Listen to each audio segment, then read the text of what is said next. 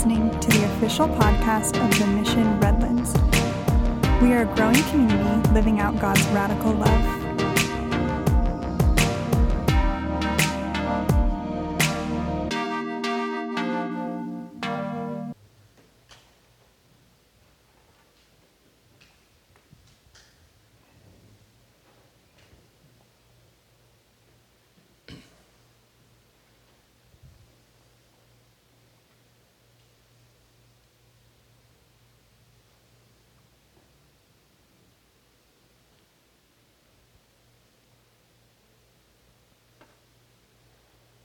Why is silence so tough to deal with? Right? Did you feel the tension in the room rise when I didn't start speaking when I was supposed to? Did you feel that? I did. It was only 45 seconds. I had planned to go a minute, but I was like, no, I can't do that. Like, what is it about stark silence that can just be deafening, right? Like, I think the answer to that question sometimes lies in a few other questions. Can I ask you guys a few questions this morning? Ricardo said yes, so I'm going to go with it. Do you have a cell phone? Do you have a tablet? Do you have a smartwatch? Okay, some of you said yes. Not like, do you get text messages? Do you get emails? Do those emails go to your phone? How about your tablet and your smartwatch and your computer? Do you get calendar appointment notifications and news alerts on your phone, tablet, computer, and watch? Let me ask you this, and you don't have to keep answering my questions. These are really just like for you to evaluate and for me as well. Because is there such a thing as visual noise? What about Facebook, Twitter, Snapchat, Instagram? Do we ever use those to break awkward silences? Do you ever wish there were more ads on Facebook? Like, while you're on a road trip out to Palm Springs, do you ever think to yourself, wow, this view could really use a few more billboards, right? Like, how about this? Do you sleep with a fan on for the white noise?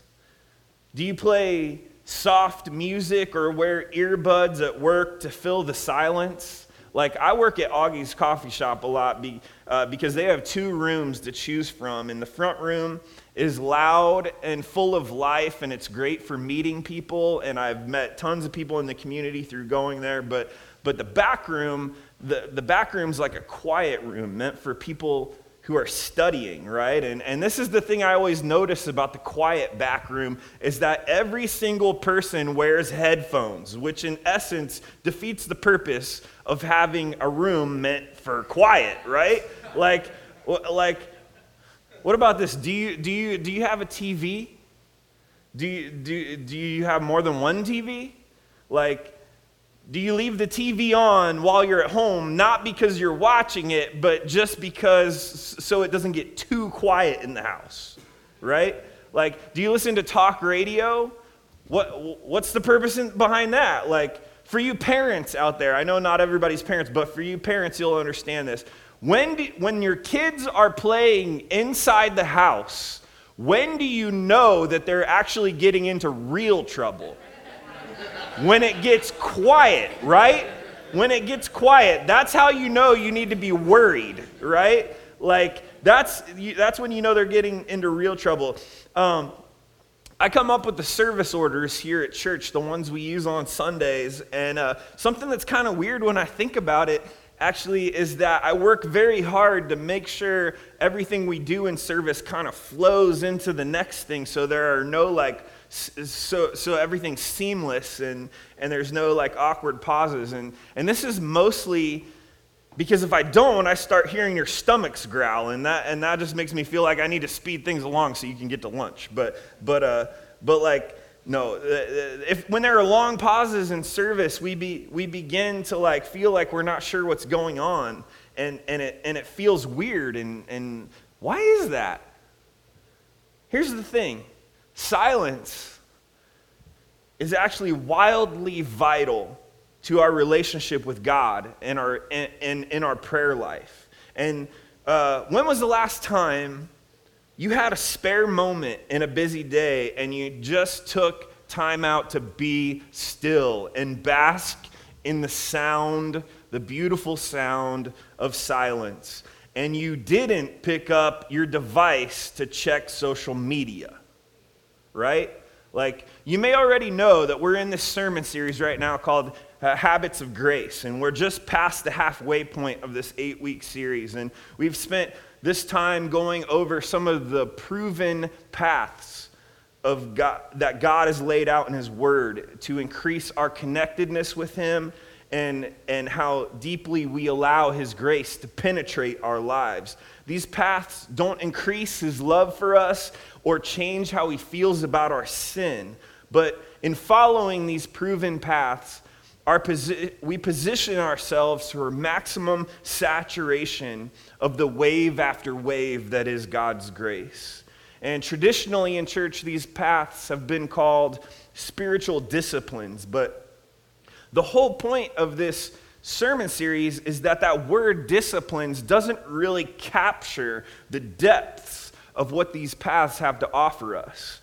And in a nutshell, what they truly have to offer us is Jesus, right? Knowing and enjoying Jesus is the point of all of this. And in following these paths, we get to experience new heights and depths of who Jesus is and how His grace works in our lives. And that's why we're calling these paths Habits of Grace. My incredible friend Tara, she spoke a word last week that was phenomenal about prayer. And if you missed it, I don't want to tell you too much about it. I just want to encourage you, go to the podcast, listen to the podcast. Like, seriously, when you leave here, find the podcast and listen to it, because her message is way better than mine is going to be. So, but in her message, Tara said this. She said, prayer is simply communication with God. Just as communication is key to any healthy relationship, it's also vital to our relationship with God. And this is such a simple truth, and yet deeply, deeply profound, because at first glance, you can think communication just means talking, right? But as we all know, there's so much more to communication than that. Like, body language and tone of voice and eye contact are all, they all play parts in effective communication. And I can't tell you how many times I've been standing around after church talking to Mark and Ricardo or somebody else and just telling them about something that has happened in my week, or that is going to happen in the future with my schedule, and my wife will be standing nearby and she'll overhear the conversation, and occasionally she'll politely interject by saying, you never told me that. Then she proceeds to communicate with her eyes, the daggers, right? That means I probably double booked something in our family schedule or whatever. And so, communication is so much more than just talking. You know, body language can say a lot about what a person is trying to communicate to you. But the most essential part of communication, right, that all too often gets forgotten about, especially when it comes to prayer, is listening. And for those of you that don't know, let me explain listening. That's when you stop talking and let the other person speak, right? While talking to God is so unbelievably important, and I can't stress that enough, being quiet before Him and making space to listen to Him is vital as well. And if you were in a friendship where your friend did all the talking and you barely ever said a word, you would begin to start thinking well, maybe this friend doesn't really want to hear what I have to say, you know? I believe deeply in making space to listen for God's direction in our lives. I also believe that there is a direct connection in the amount of noise in our lives and our ability to hear God's voice. Take the prophet Elijah, for instance. Now, in the Old Testament, a prophet was a person who God spoke through to communicate his truth to the people. In fact, in English, the word prophet comes from the Greek word prophetess, which can mean one who speaks forth or advocate. Prophets had the task of faithfully speaking God's word to the people. We find the prophet Elijah in the book of 1 Kings. The book of 1 and 2 Kings in the Old Testament are all about the many kings of Israel that followed King David, and ultimately they ran the country right into the ground, basically. And the king at the time we're going to focus on today is named Ahab, and he has a shifty Canaanite wife named Jezebel. I just like to say that weird. I don't know why. Many years before this, though, God had made it very clear to the Israelites through Moses that they were to have no other gods before him, the one true God, right? And well, after King David passed away, some of the other kings began to introduce other false deities to Israel. And long story short, God was super unhappy with that. Many years into this downward spiral, King Ahab and Jezebel instituted that all of Israel must worship the Canaanite god Baal, which, if you'll notice, is Jezebel's god, right? The Bible says in chapter 16 that Ahab did more to provoke the Lord's anger than any other king of Israel before him. That's saying a lot. So much so that the Lord sent Elijah to tell Ahab that the God of Israel is going to cause a drought for years to come because of their false worship. And God says through Elijah that there shall be neither dew nor rain these years except by my word. This drought was significant to Ahab and Jezebel because the deity that they worshipped, Baal, was supposedly the god of rain and fertility. And the second half of that doesn't really make sense to me because some elements of Baal worship involve child sacrifice, if you can believe that. But after Elijah delivers this word to King Ahab about the drought, the Lord tells Elijah to move on and he will take care of everything he needs to survive the drought. And true to his word, God brings this drought over Israel and provides for Elijah in incredible ways. Food and water became very scarce, but that didn't hinder Elijah's trust in the Lord. In fact, during this time, the Lord performed a few miracles through Elijah. And like one of them was he caused some jars of flour and oil that were used for making bread to never run out. Like they just never ran out. And these jars that were used to feed Elijah belonged to a widow who had taken him in. And when this widow's son became ill and died, God used Elijah to bring him back to life. But those are only the beginnings of what God wants to do through Elijah. Time goes on, and God tells Elijah, it's finally time to confront Ahab again. Now, while Elijah was in hiding, Jezebel killed every other prophet of Israel that she could get her hands on, right? And Elijah felt like he was alone in the battle. And so when things come to a head with Elijah and King Ahab, Elijah suggests that they have a showdown between their two gods, basically. And he tells Ahab to go gather all of Israel and the 450 prophets of Baal and to meet him at the top of Mount Carmel. They prepared 2 bulls for sacrificing and put them on piles of wood. And Elijah says, now let's see whose God provides the fire for these sacrifices, right? And so the prophets of Baal begin to call on their God. And the Bible tells us that they did that from like morning until noon. And right around noon, Elijah starts getting a little cheeky with them. He starts shouting at them and taunting them like, oh man, your God must be asleep, or oh man, your God's on vacation. Maybe he'll take care of it when he gets back, or like Elijah has some guts. Like this dude has some serious guts because he's totally disrespecting these guys and the God that they believe in.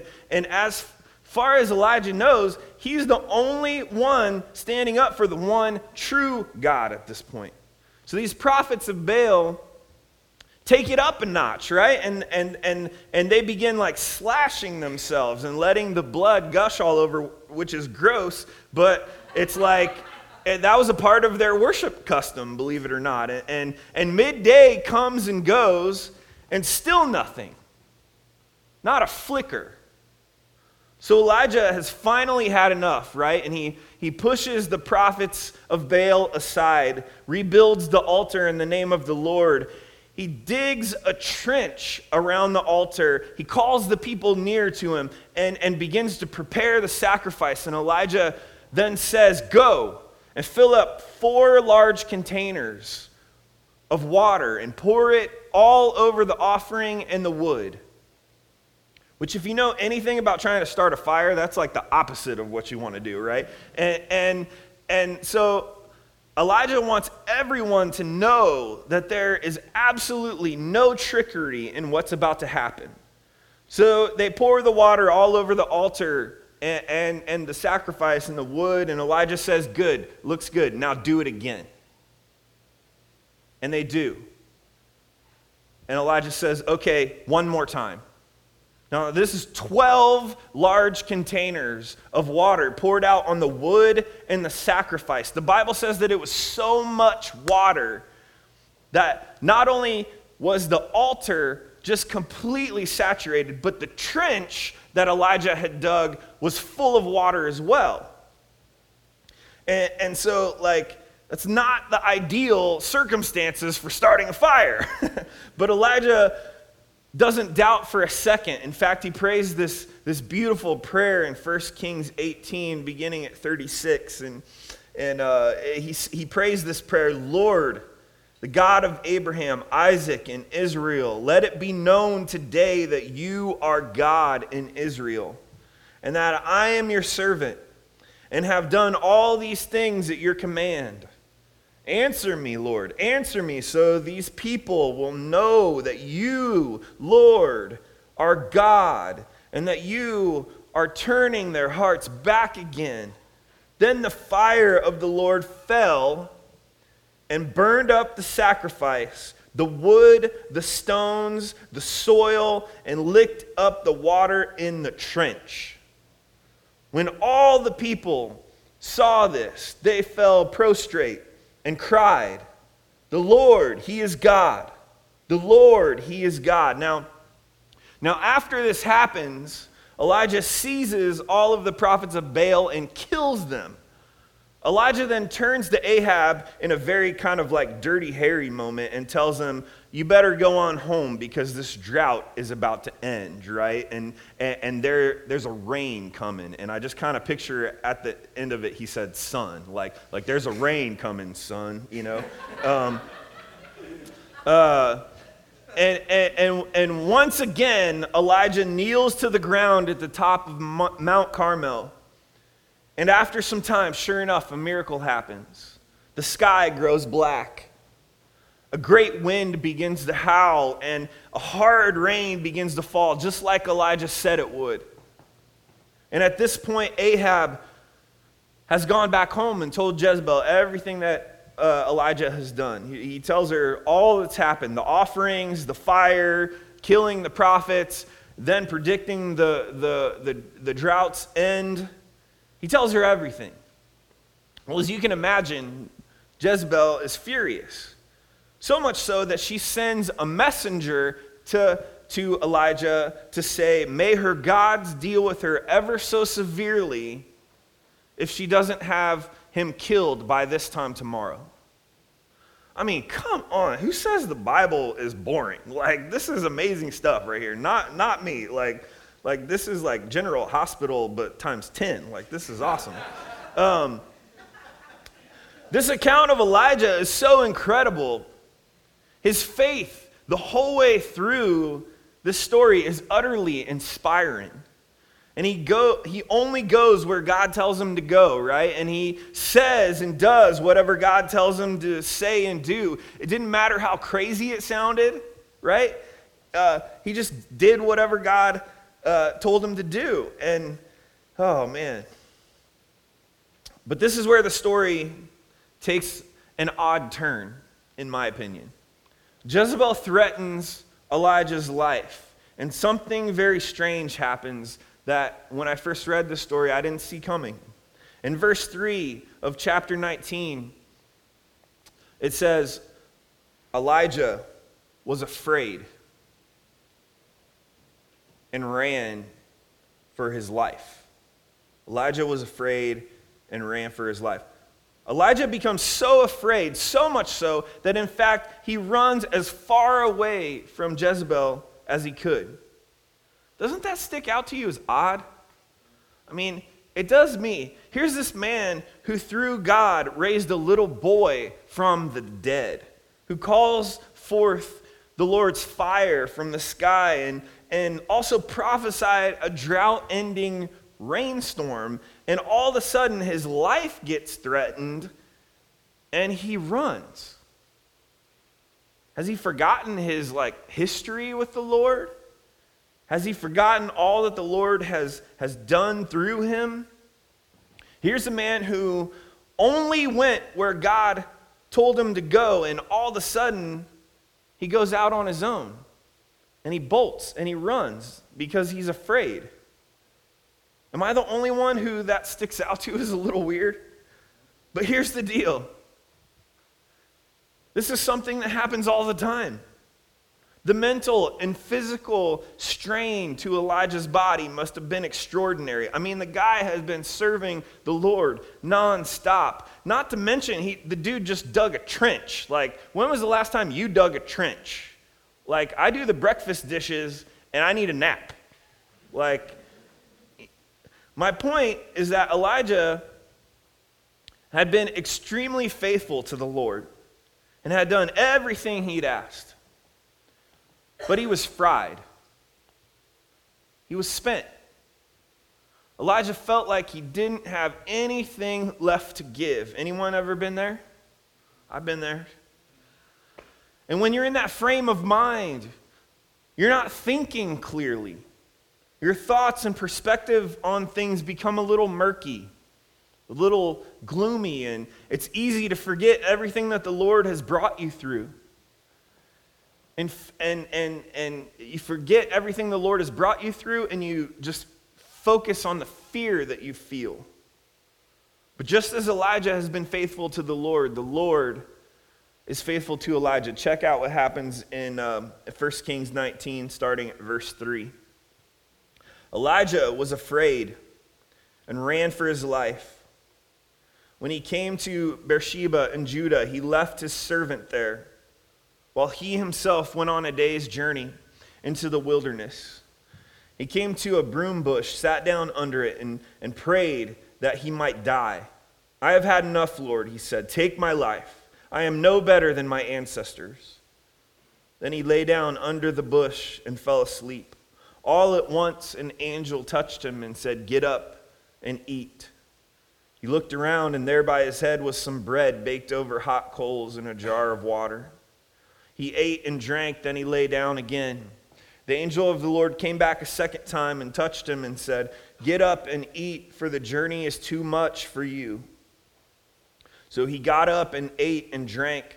Strengthened by the food, he traveled 40 days and 40 nights until he reached Horeb, the mountain of God, which is also another name for Mount Sinai. There he went into a cave and spent the night, and the word of the Lord came to him. What are you doing here, Elijah? He replied. I have been zealous for the Lord God Almighty. The Israelites have rejected your covenant, torn down your altars, put your prophets to death with the sword. I am the only one left, and now they're trying to kill me. The Lord said, "Go outside and stand on the mountain in the presence of the Lord, for the Lord is about to pass by." Then a great and powerful wind tore the mountains apart and shattered the rocks before the Lord. But the Lord was not in the wind. After the wind, there was an earthquake, but the Lord was not in the earthquake. After the earthquake came a fire, but the Lord was not in the fire. And after the fire came a gentle whisper. When Elijah heard it, he pulled his cloak over his face and went out and stood at the mouth of the cave. Then a voice said to him, "What are you doing here, Elijah?" He replied, "I have been zealous for the Lord God Almighty. The Israelites have rejected your covenant, torn down your altars, and put your prophets to death with the sword. I am the only one left, and now they're trying to kill me too." The Lord said to him, "Go back the way you came." And God, from this point on, gives Elijah very clear-cut instructions on what he's supposed to do next, instead of including anointing his successor, Elisha. Okay, so let me give you a few observations about this account of Elijah, and that they're just as applicable today as they were to Elijah. Elijah was a faithful servant to the Lord, right? He did everything the Lord asked him to do, no matter how bizarre it sounded. But here's the thing, even the most faithful servant of God will grow weary sometimes. Isaiah 40:30-31 says, "Even youth shall faint and be weary, and young men shall fall exhausted. But they who wait for the Lord shall renew their strength." Lots of times when we're beginning to make large strides in our spiritual life, or maybe we're making progress for the kingdom that we've been praying for, the depths of discouragement and fatigue can set in. I know a lot of pastors, and I can tell you that a very large percent of them deal with what I call the Monday blues, because they have seen the Lord moving and working in people's lives on Sunday, and in many ways they get to be a part of it and celebrate it. But Monday comes and they feel drained and down, and that's the perfect time for the enemy to creep in. And time after time I've heard pastors say that how they combat this is to be quiet on Mondays. They go into their office and they close the door and they do quiet things while the Lord ministers to their soul. When Elijah got tired, everything seemed heavier. The threat that Jezebel sent him probably wouldn't have affected him as much if he wasn't so tired. But when Elijah got weary, the noise in his life seemed so much louder, which in turn made it more difficult to hear God's voice and what he was supposed to do next. It may be difficult for you to get quiet, because when you get quiet, you may hear that voice of self-criticism, or one of the other myriad of soul murmurs that lives inside of us. But so many people choose to live with the chaos of a noisy life solely to drown out those voices. Do you wish the voice of the Lord was louder in your life? Because if you have accepted Jesus Christ as your Savior, his voice is there. Through God's Word and his Holy Spirit, his voice is there. You just may not be able to hear it because of the level of noise in your life. The point of practicing silence as a spiritual discipline is not because you will always hear the audible voice of God, but so that we can be less distracted and better hear him speak with even greater clarity in his word and through his Holy Spirit. That's why it's so important to be in God's word, because God will never tell you something that is contrary to what his word says. And that's vital in distinguishing the true voice of the Lord. Noise can be audible, right? But it doesn't have to be. Noise can also take the form, it takes many forms, but it can also take the form of worry and fear. Fear was the noise in Elijah's life that caused him to run away, even though God had shown himself faithful every step of the way. When I read this story, I just want to scream at Elijah, what are you afraid of? God has been with you every step of the way. Don't you know he'll be with you now? And yet this still happens in my own life from time to time, because when you are weary, worry and fear can seem really loud. The things we know about who God is, who he's called you to be, and the things that you know can become murky. The way the Lord restores Elijah's strength is really interesting to me. Elijah travels a day's journey into the wilderness out by himself and prays that the Lord would just take his life. That's how far gone Elijah was. 2 times this happened. Elijah's woken up from a deep sleep with food and water from an angel. The angel tells him, drink and eat, for the journey ahead is too much for you without it. The message the Lord sends through this angel is easily overlooked. What God is telling Elijah within this act is still true for us today, and that's if the Lord calls you to the journey, you can trust him to provide strength for the journey. And finally, when God shows himself to Elijah on the mountaintop, this time wasn't in the wildness of the wind, which he had previously used with Ahab in the wind of the drought-ending storm. He didn't reveal himself in an earthquake like he does in Exodus with Moses and the Israelites. He didn't reveal himself in the fire like he did to the prophets of Baal that we spoke about earlier. No, the Lord reveals himself to Elijah on the mountaintop in a gentle whisper.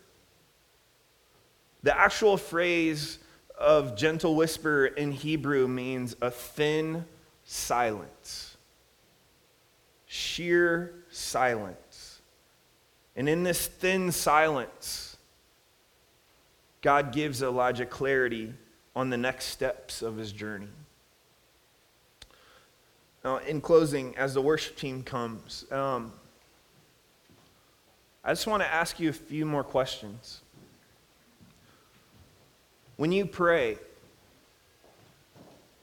and I'm asking myself these questions, I just want to make sure you know that as well. When we pray, do we spend the whole time talking? When we grow weary, and even the most faithful servant will grow weary at some point, do you allow the noise in your life to dictate your next steps? Or do you make space for God to speak in the silence? I want to encourage you that getting away to be with God doesn't have to be a grand thing. While it's great when you can go on an all-day hike, into the wilderness and just spend time with God, or maybe take a prayer retreat or something like that, that's awesome. But it doesn't have to be like that all the time, because a lot of times it's not practical in our day-to-day lives. Getting away with God can be as simple as taking a quiet walk on your lunch break, or leaving the radio off on your daily commute. It's nice when it can be a grand gesture, but it doesn't have to be. In fact, I think we will be able as Christians to go further, faster, stronger, longer if we develop the regular habit of being quiet in the presence of God, in solitude, more frequently than storing it up until that time when we can get away. Do you wish the Lord's voice was louder in your life? Do you need clarity for the next steps of your journey? Leaving the noise of our lives behind for a while And making space for God to speak in the silence through His Word and His Holy Spirit is a really good place to start when you're seeking His answers. After all, communicating with God isn't just talking. There's so much more to communication than that, and a friendship. And so let's just all bow our heads as we pray in closing.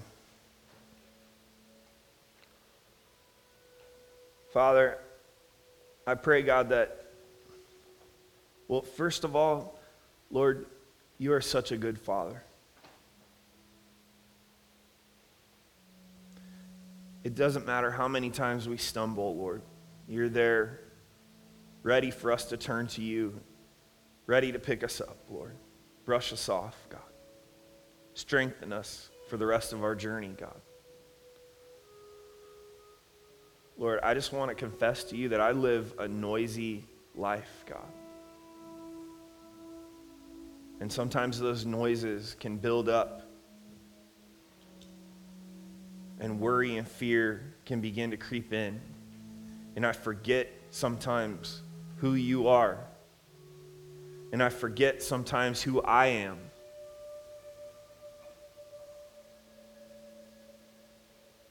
Lord, but you're always there to remind me.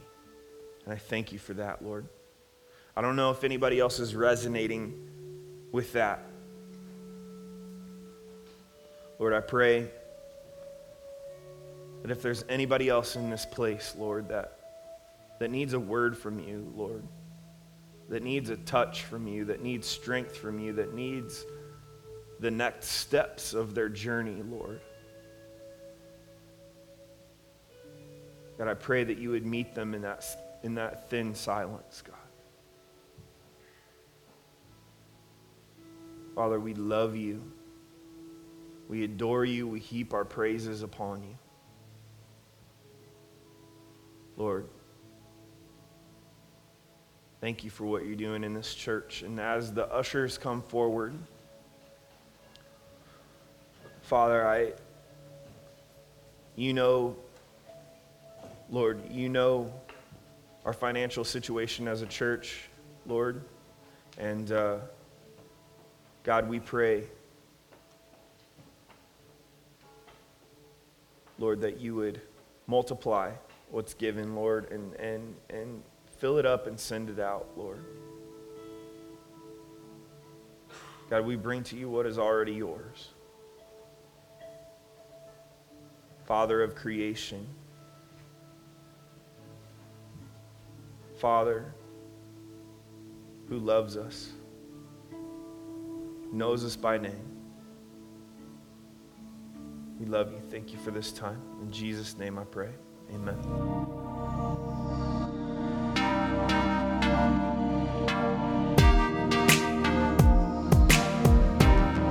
You are listening to the official podcast of The Mission Redlands. For more information, visit us at themissionredlands.com.